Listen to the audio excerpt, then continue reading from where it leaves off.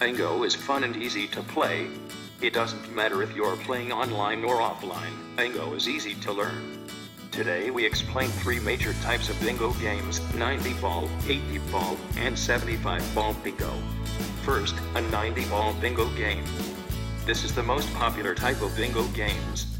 90-ball bingo cards are laid out in 3 rows and 9 columns with 5 numbers on each line. When you play 90-ball bingo, the objective is to complete horizontal lines. Each line is a chance to win, and the prizes usually get bigger the more lines you have.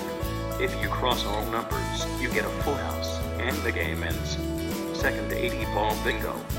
In this type of bingo, the numbers are in the grid of 4 to 4, and there's a different color for each vertical line.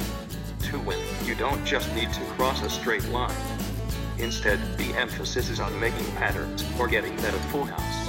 The third type is 75-ball bingo. Here the cards all have 25 squares laid out in a 5x5 grid. Unlike 90-ball bingo, you don't complete lines or the full card to win. It's more like 80-ball bingo, in that you need to make patterns. The patterns are varied and change with each game.